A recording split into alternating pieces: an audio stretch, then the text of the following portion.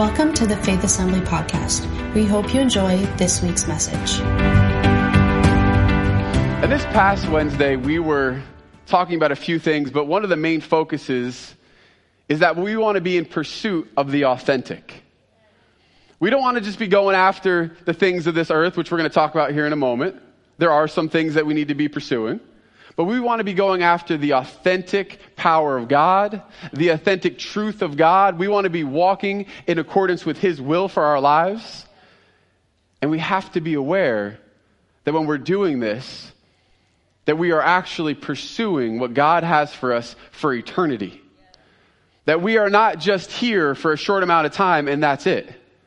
That we are living for eternity. That we've been created for eternity. That God has put inside of us a spirit that is going to continue on throughout time. And it's so important for us to remember this because if we're being honest here today, so often we get distracted by the here and the now, by the situations that we're facing, by the obstacles in front of us. Thankfully, we just told them all to move. But we get distracted at times by all of these things and we lose sight of the fact that we are not just here for now, but we are here to build for eternity. God has placed us here on this earth and He has orchestrated it in such a way that we would live our lives on earth in preparation for eternity, keeping that very truth in our minds. It's such an important thing for us to remember, and we have to really be thinking about this, but there's this quote that I want to read that's kind of contrary, and I'm going to explain it first in a second. It's by Oliver Wendell Holmes. He said that some people are so heavenly minded that they are of no earthly good. Now, I just want to say for a minute, I don't know if this is possible to be so heavenly minded that you're of no earthly good, because if you're truly focused on heaven, if you're truly understanding why you're here, you're going to be the best good that the earth has ever experienced. 2 Corinthians chapter 4, verse 18 says, "As we look not to the things that are seen, but to the things that are unseen. For the things that are seen are transient or temporary, but the things that are unseen are eternal." We are meant to be focused on eternity, on the eternal purposes of God. But I also can acknowledge what this quote is saying here today, that you can be so heavenly minded that you're of no earthly good, because at times the church has kind of looked at the next stage, the next part of this journey in entering into heaven as all that there was. That we're just living on this earth, biding time until we get to heaven. It's almost as if at times we've had this thought that our tickets are already purchased, that we're just kind of waiting to board the plane on the way out of here. And because of this, unfortunately, there have been vacancies left in our world, in our culture, in the places of influence, and there have been agendas and ideologies and individuals who were more than happy to step into those places that the church had vacated. We are not called to vacate positions of authority. We are called to step into our God-given identities, the purpose that He has given us with a view of eternity, and that view of eternity is supposed to point us back to the here and the now and what it is that we're called to do.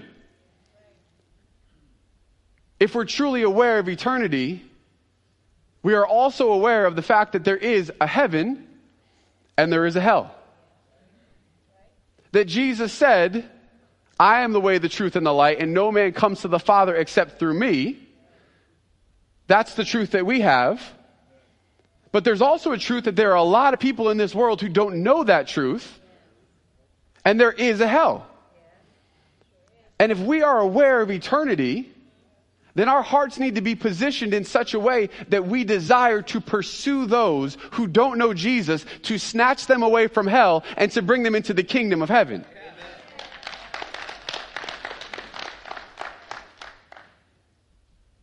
But this can only happen when we have a healthy view of eternity.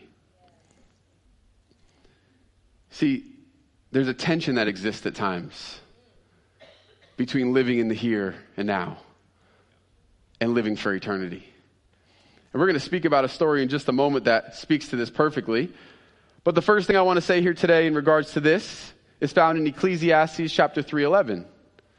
It says that He, God, has made everything beautiful in its time. Also, He has put eternity into man's heart. It also says that even with this, we don't fully understand what He's doing from the beginning to the end. But He has placed eternity in our hearts. No matter who we are, no matter where we've come from, no matter what we've gone through, whether we're in church this morning or those who are outside doing their own thing, there is a truth that exists inside of us because we have been created for eternity. It's part of our DNA. It's built into who we are. And we have to acknowledge it. So we were built for eternity, but as we said, we have to be effective right now. See, James chapter 2, verses 14 through 16 speaks to this very well. James says, faith without good deeds or without works is dead. What good is it, dear brothers and sisters, if you say you have faith, but you don't show it by your actions? Can that kind of faith save anyone? That's a powerful statement. Suppose you see a brother or sister who has no food or clothing, and you say, goodbye, have a good day, stay warm, and eat well, but then you don't give that person any food or clothing. What good does that do? We're living for eternity, understanding that what we do now matters. What we believe for right now matters. What we contend for right now on this earth, it matters. Not just for now, but for eternity. See, of course, Jesus was the perfect example of this, of what it means to live for now and for eternity. The Gospels are filled with stories. Matthew 8:16, that evening they brought to him many who were oppressed by demons, and he cast out the spirits with a word, and he healed all who were sick. Time and time again, they brought him before him, and he healed their sick, and he healed them there, and he healed them, and he healed them all. Time and time again, Jesus healed those who came before him because he knew he was positioned for eternity, but there was something to be done here and now that was going to affect the heart of man to be changed and to be influenced by the kingdom to be brought into eternity. We're starting to talk about this a lot. And it's by design. We're going after the power of God in this church.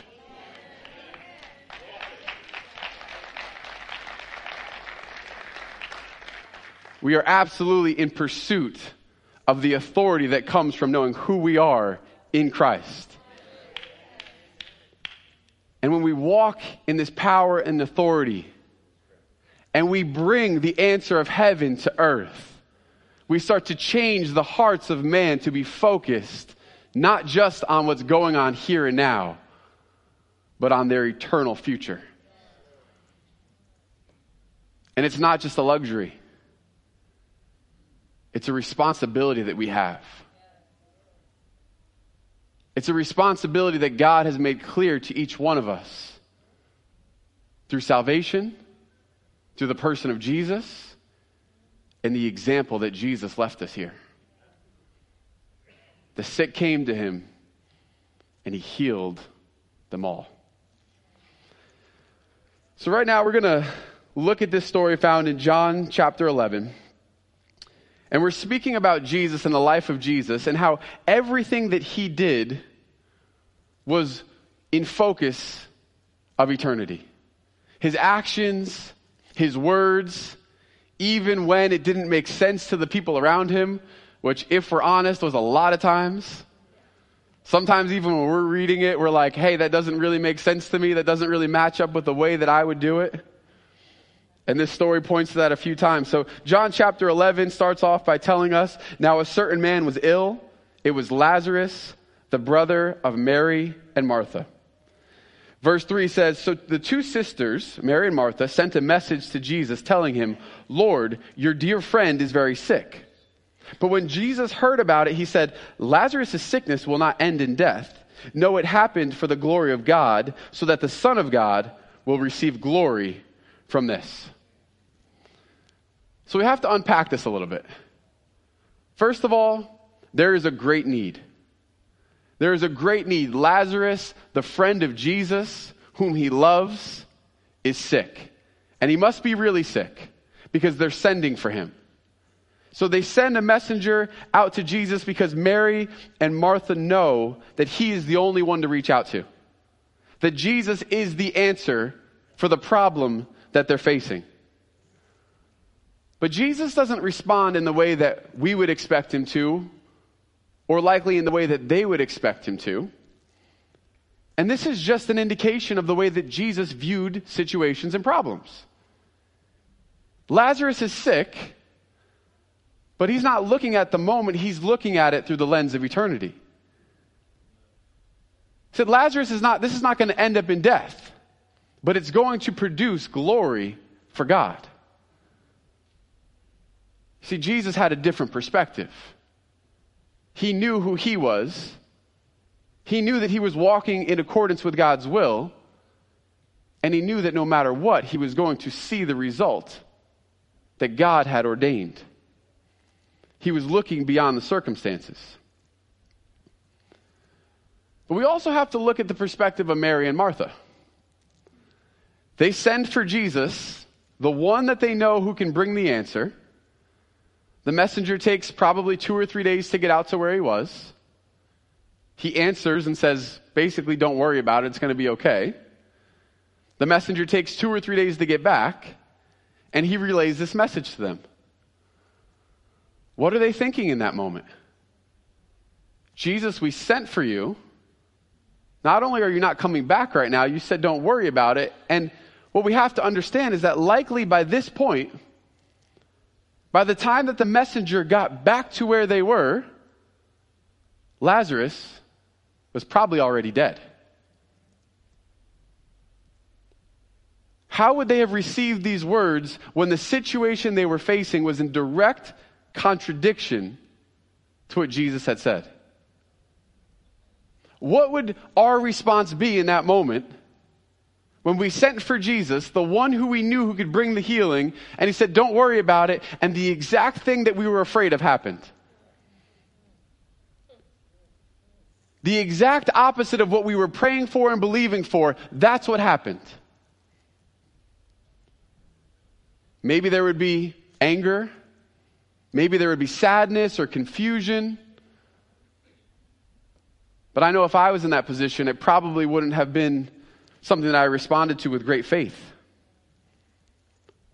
How do we look at our circumstances?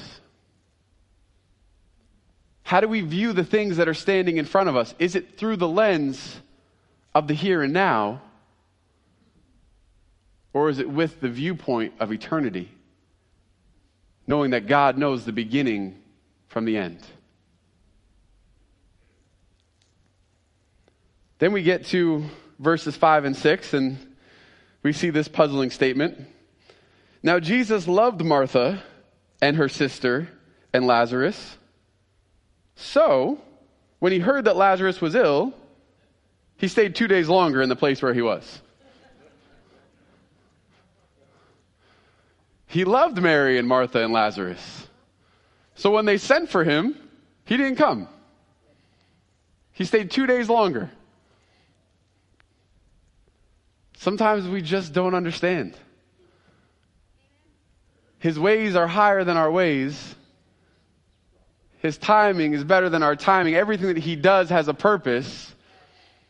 But sometimes, even though we know Jesus loves us, it doesn't always work the way that we think that it's going to work. And in that moment, we have a decision to make. Are we going to choose to go deeper into the love of Jesus, into the truth of who he is? Are we going to trust that, yes, he does love me? Or are we going to run to other things for comfort?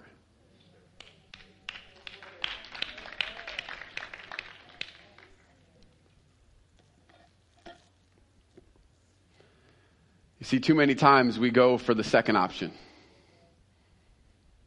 We go for the natural conclusion, which is we got to do something to make it hurt less. Or we come up with our own theology as to why it didn't work the way that we thought that it should. And then we live our lives based off of that theology, and even worse, we tell it to other people. And so we represent a gospel that Jesus didn't preach, and we wonder why sometimes we end up in a place where we are right now, where we don't see the power of God at work as often as it should be.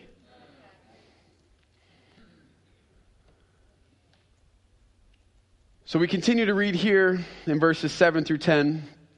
He waits the 2 days and he says, finally, he said to the disciples, let's go back to Judea. And there's this interesting subplot here that I would skip over, but it continues to speak to this theme of eternity. They said, Rabbi, only a few days ago, the people in Judea were trying to stone you. Are you really going to go there again? Jesus replies to them in a way that he always does. He says one thing and it means that, but it means more. There are 12 hours of daylight every day. During the day, people can walk safely. They can be seen, or they can see because they have the light of this world. But at night, there is danger of stumbling because they have no light. He was speaking to himself as the light. He was speaking to our need for him as the light. But he was also saying this: the light shines during the day, during the time that God has ordained for it to shine, and no man could take even a minute away from it. So there may be individuals there who are waiting to stone me when I get back, but I'm not worried about them because I'm operating on God's timing through the lens of eternity.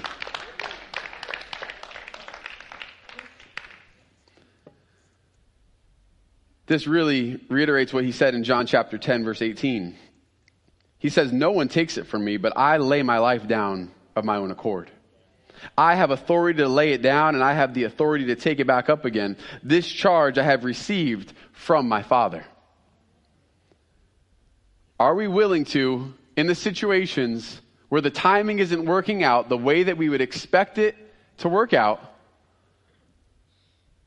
to say, Jesus, you have a better picture? That time works for you. That God has the ability to redeem time. That he has the ability to take every circumstance in this life and to use it for his purpose. Sometimes we feel like we're just falling behind, like we're not where we should be, and we look around and we look at the lives of other people and we question why we haven't got to the place that we expected. And we get discouraged. And we start to take our eyes off of the one who created time itself. Verse 11, then he said, our friend Lazarus has fallen asleep, but now I'm going to go wake him up. There could be no question that he waited the time that he did for Lazarus to fall asleep, or in other words, to make sure that Lazarus was going to be good and dead by the time that he arrived on the scene. If he was there, he would have healed him. But he took his time. So Lazarus is asleep, and so the disciples don't understand, and they said, what if he's sleeping, he's just going to wake up. It's going to be okay. So then he told them plainly, Lazarus is dead. And for your sakes, I'm glad that I wasn't there. For now you will really believe. And Jesus loved Mary and Martha and Lazarus. But I'm glad that I wasn't there, he says. Sometimes we need to look at the circumstances a little bit differently. The circumstances don't mean that Jesus doesn't love us. But the circumstances have to be subservient to the plan of God. And we have an ability in that situation to submit to what he is saying in the midst of it, and to allow him to prepare us for the future and for the eternity that we don't understand and we can't see.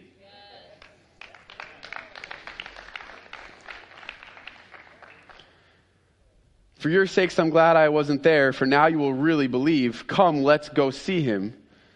And then Thomas, nicknamed the twin, said to his fellow disciples, well, let's go too and die with Jesus. Or maybe he said, let's go too and die with Jesus. I don't know how he was responding in this moment.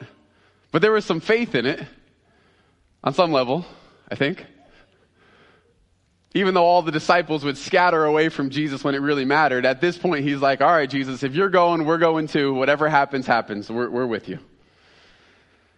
You see, Jesus will never miss an opportunity to show us who he really is. But my goodness, that does not mean that it's going to be comfortable. He never misses an opportunity to use what we give him. But he never promises to make it feel good along the way.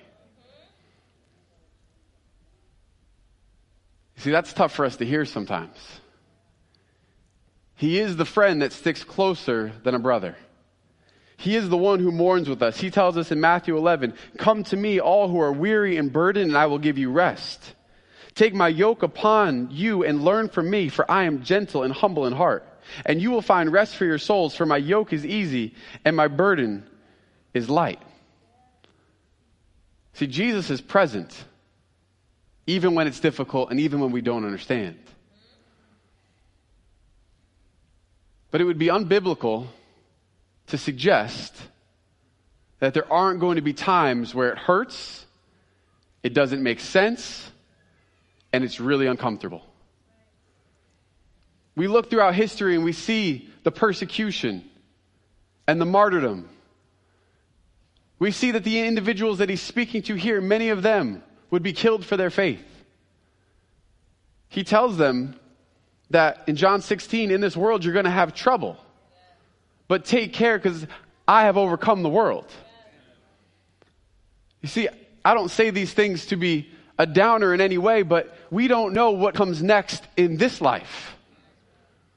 We don't know what the situations of this world are going to look like next year, next decade, in the time in between. We don't know. But God does. But God's aware of all of it. It doesn't mean that things are going to be comfortable and feel good all the time, but it does mean that he is present with us in the midst of the situations. He walks with us, he empowers us, he equips us, and he gives us what we need to be able to move forward into it, no matter how bad it might be or prayerfully good that it might be. I'm not hoping for bad things, but we better be prepared when God is preparing us, knowing that he sees eternity and we don't.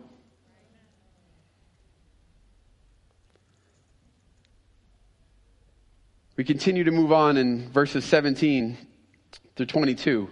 When Jesus arrived at Bethany, he was told that Lazarus had already been in the grave for 4 days. So the messenger went 2 days or 3 days, came back. Jesus stayed 2 extra days. By the time he gets back, Lazarus had been dead for 4 days. It says that many people came from the town to console Martha and Mary in their loss. And when Martha got word that Jesus was coming, she went to meet him. Mary stayed in the house, but Martha said to Jesus, Lord, if only you had been here, my brother would not have died. But then she says this statement in verse 22. But even now, I know that God will give you whatever you ask. Martha gets kind of a bad rap when we look at the story in Luke 10, and she's concerned about many things. And Mary's doing the right thing by sitting at the feet of Jesus. But this statement, her brother's been dead for 4 days. And she says, Jesus, if you were here, he would be healed. She's probably right. But even now, God is going to give you whatever you ask for. See, she's standing in faith, even in spite of the fact that she got the message back that Jesus said, don't worry about it. Maybe those words were very puzzling to her, or maybe she was standing on them. This will not end in death. But we have to acknowledge as well that there probably was this internal conflict going on during that situation, waiting for Jesus, not knowing what it was going to look like. But yet she continues to speak to Jesus, and Jesus told her, your brother will rise again. And she says, yes. But then she kind of hedges a little bit. She says, he's going to rise when everyone else rises at the last day. And Jesus told her, I am the resurrection and the life. Anyone who believes in me will live even after dying. Everyone who lives in me and believes in me will never die. Do you believe this, Martha? That was just as much for our benefit as it was for hers. Everyone who believes in me will live and not die. They will have eternal life through Jesus and through Jesus alone. But she's still in this place of questioning a little bit. I know he can. I know Lazarus will rise again in the last day. But what about now? You see, this is an invitation that Jesus gives to Martha to partner with heaven and to view things from the lens of eternity. You see, she's wrestling between this present reality and an eternal one. And that's often where we find ourselves. This is what things look like. This is how things feel. This is what I've been told. But this is what God says. Whose report will you believe? I will believe the report of the Lord.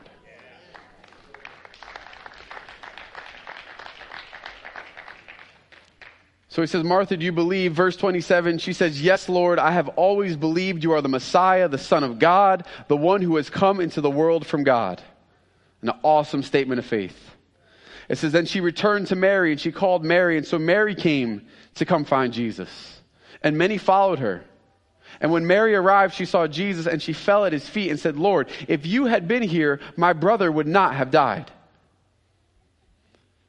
See, this is a similar experience between Mary and Martha. But we have to notice something else in the text. Jesus comes back after waiting the extra time to make sure Lazarus has died. And yet when he gets into town, he doesn't come to the home of Mary and Martha. He doesn't come to them to console them and to make them feel better. And there's a couple of reasons for this. Commentators would say maybe that where he was on the outskirts of town, that's where the funeral place was. That's where the burial was.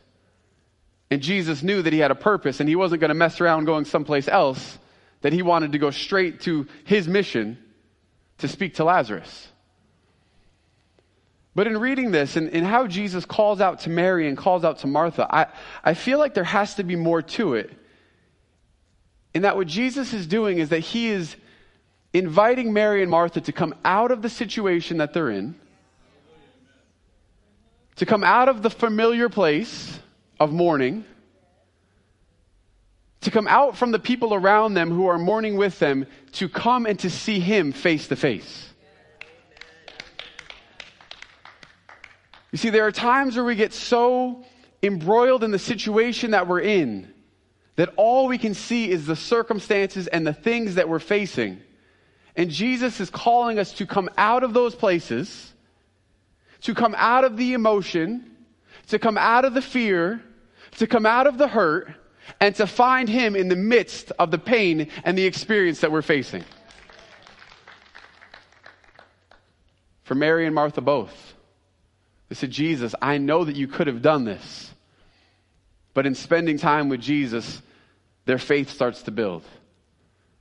He gives them this opportunity to disconnect from the perceived reality, to partner together with his reality. Verse 33, when Jesus saw her weeping and saw the other people wailing with her, a deep anger welled up within him, and he was deeply troubled. There was a righteous anger that came up inside of him because of what sin had been able to accomplish on this earth.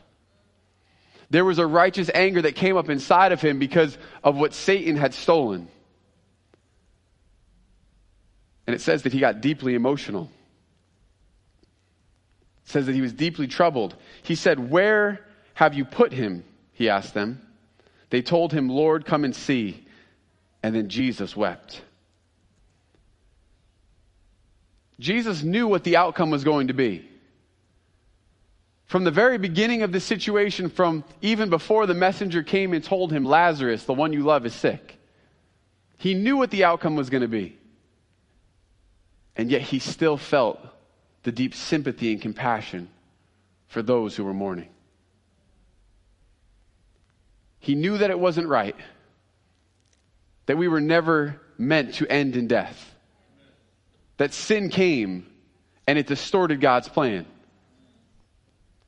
He knew he was coming to restore it. But even in the midst of it, he had compassion.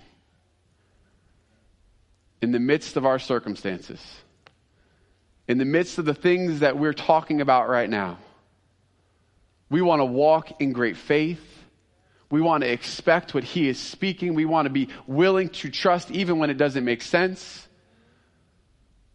But we can also stop for a moment and realize that he is with us, that he loves us, and even when we don't have the answers that we want or are looking for at that moment, that he's with us and he's standing with us and he loves us. We have to know that there are these multiple facets in the midst of these circumstances.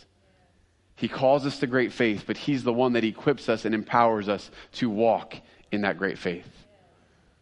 It's not meant to be in our own ability. So he says to them, "Where is he?" And they tell him. It says he weeps. And then the people who were standing nearby said, "See how much he loved him." But some said, "This man healed a blind man. Couldn't he have kept Lazarus from dying?" There's always detractors. There's always the ones who will ask the questions of, well, why didn't this happen? There's always going to be the other voices that are present in our lives. Are we able to, are we willing to tune into what God is saying in the midst of it? Are we willing to shut down the other voices that we don't need to be listening to? Verse 38 says, Jesus was still angry as he arrived at the tomb, a cave with a stone rolled across its entrance. "Roll the stone aside," Jesus told them. But Martha, the dead man's sister, protested, "Lord, he has been dead for 4 days. The smell will be terrible." Once again, there's this conflict going on with Martha. She wants to believe, she knows who he is, but she also recognizes the situation that's in front of them. She says, it's going to smell terrible. Can I tell you that at times the situation that we are in is going to smell terrible? It's going to be appearing to be decomposed and broken down, and like it's not going to be coming back to life, that there's nothing that can be done. But God has the ability to speak into those places and to speak life into the broken places and to restore what he has spoken. It says in verse 43, in verse 40, he says, "Didn't I tell you that you would see God's glory if you believe?" Look at the kingdom reality. Didn't I tell you that you would receive what I have promised if you believe? Verse 41, so they rolled the stone aside, and then Jesus looked up to heaven and he said this, "Father, thank you for hearing me. You always hear me. But I said it out loud for the sake of all these people standing here so that they will believe that you sent me." He didn't need to say it out loud, but he was speaking for their benefit. God, I know that you hear me and you always hear me. Can we say that here this morning? God, I know that you hear me. I know that you hear me. I know you're not turning a deaf ear to me. I know that you see where I am. I know that you know what I'm going through. Because he does. And then we can do what Jesus did. He speaks to the situation. And he says, "Lazarus, come out." And the dead man came out, his hands and feet bound in grave clothes, his face wrapped in a headcloth. And Jesus told them, "Unwrap him and let him go."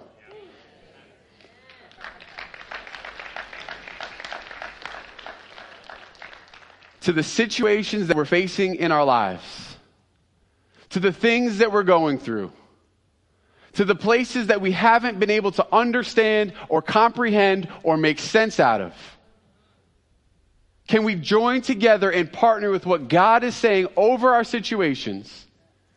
Can we partner together with heaven with the view of eternity that God is working all of these things together as only He can to prepare us and to equip us for a lifetime that we know very little about?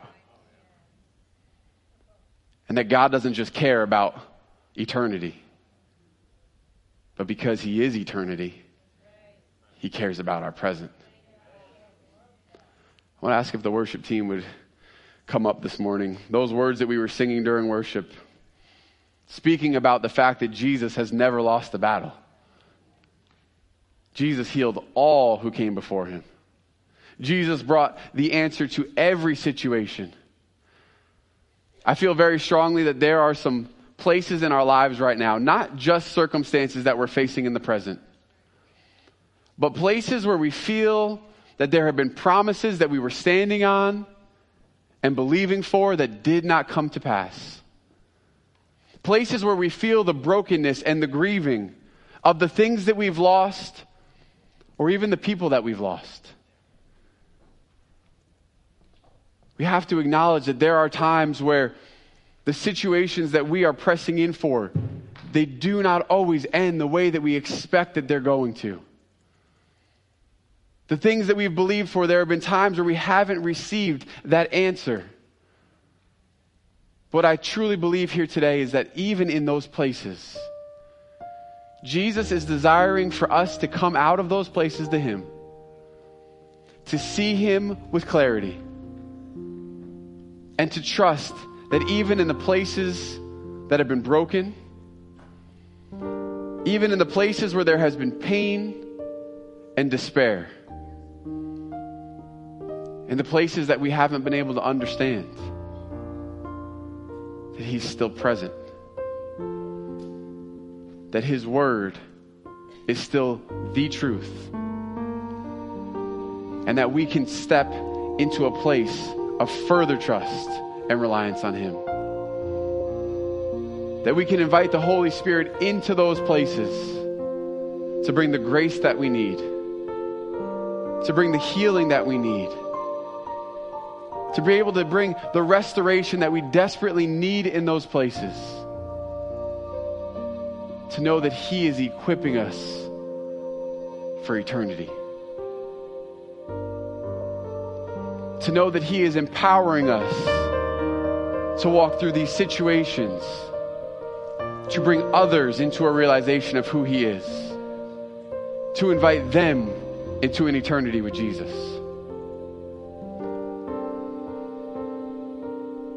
I'm not saying that it's an easy thing. But I'm saying that the reason that this story exists for us to see and to read is to believe in who He is.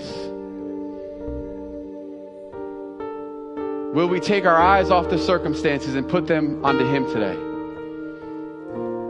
Will we allow Him to expand our expectation to know that He is doing something in our lives? Personalize it here today. Make it your own. Jesus, I just pray this morning that for every person in this room, for every person watching online, that in those places where there has been brokenness, in those places where there has been pain, and there's places where there has been a disconnection seemingly from your grace and from your mercy and from your love, that Jesus, that you would come into those places right now and that you would heal our hearts, that you would mend the broken places, that you would address the thoughts that are not in alignment with your truth. That as we look to you and as we understand who you are, Jesus, that we would speak to the situations in our lives.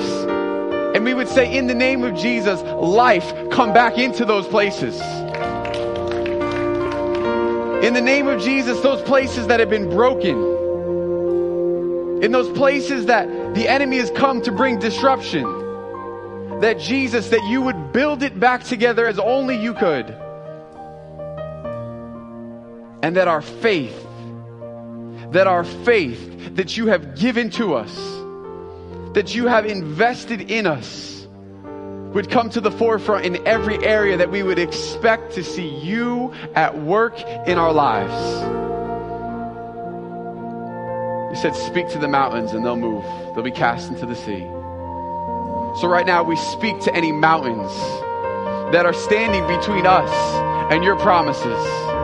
We speak to the situations. We speak to the places of pain, and we tell you that you must go in the name of Jesus. We tell you that you cannot stay any longer. We come out of agreement with you in the name of Jesus. And we choose to place our trust in the words that you have spoken and who you are, in Jesus' name.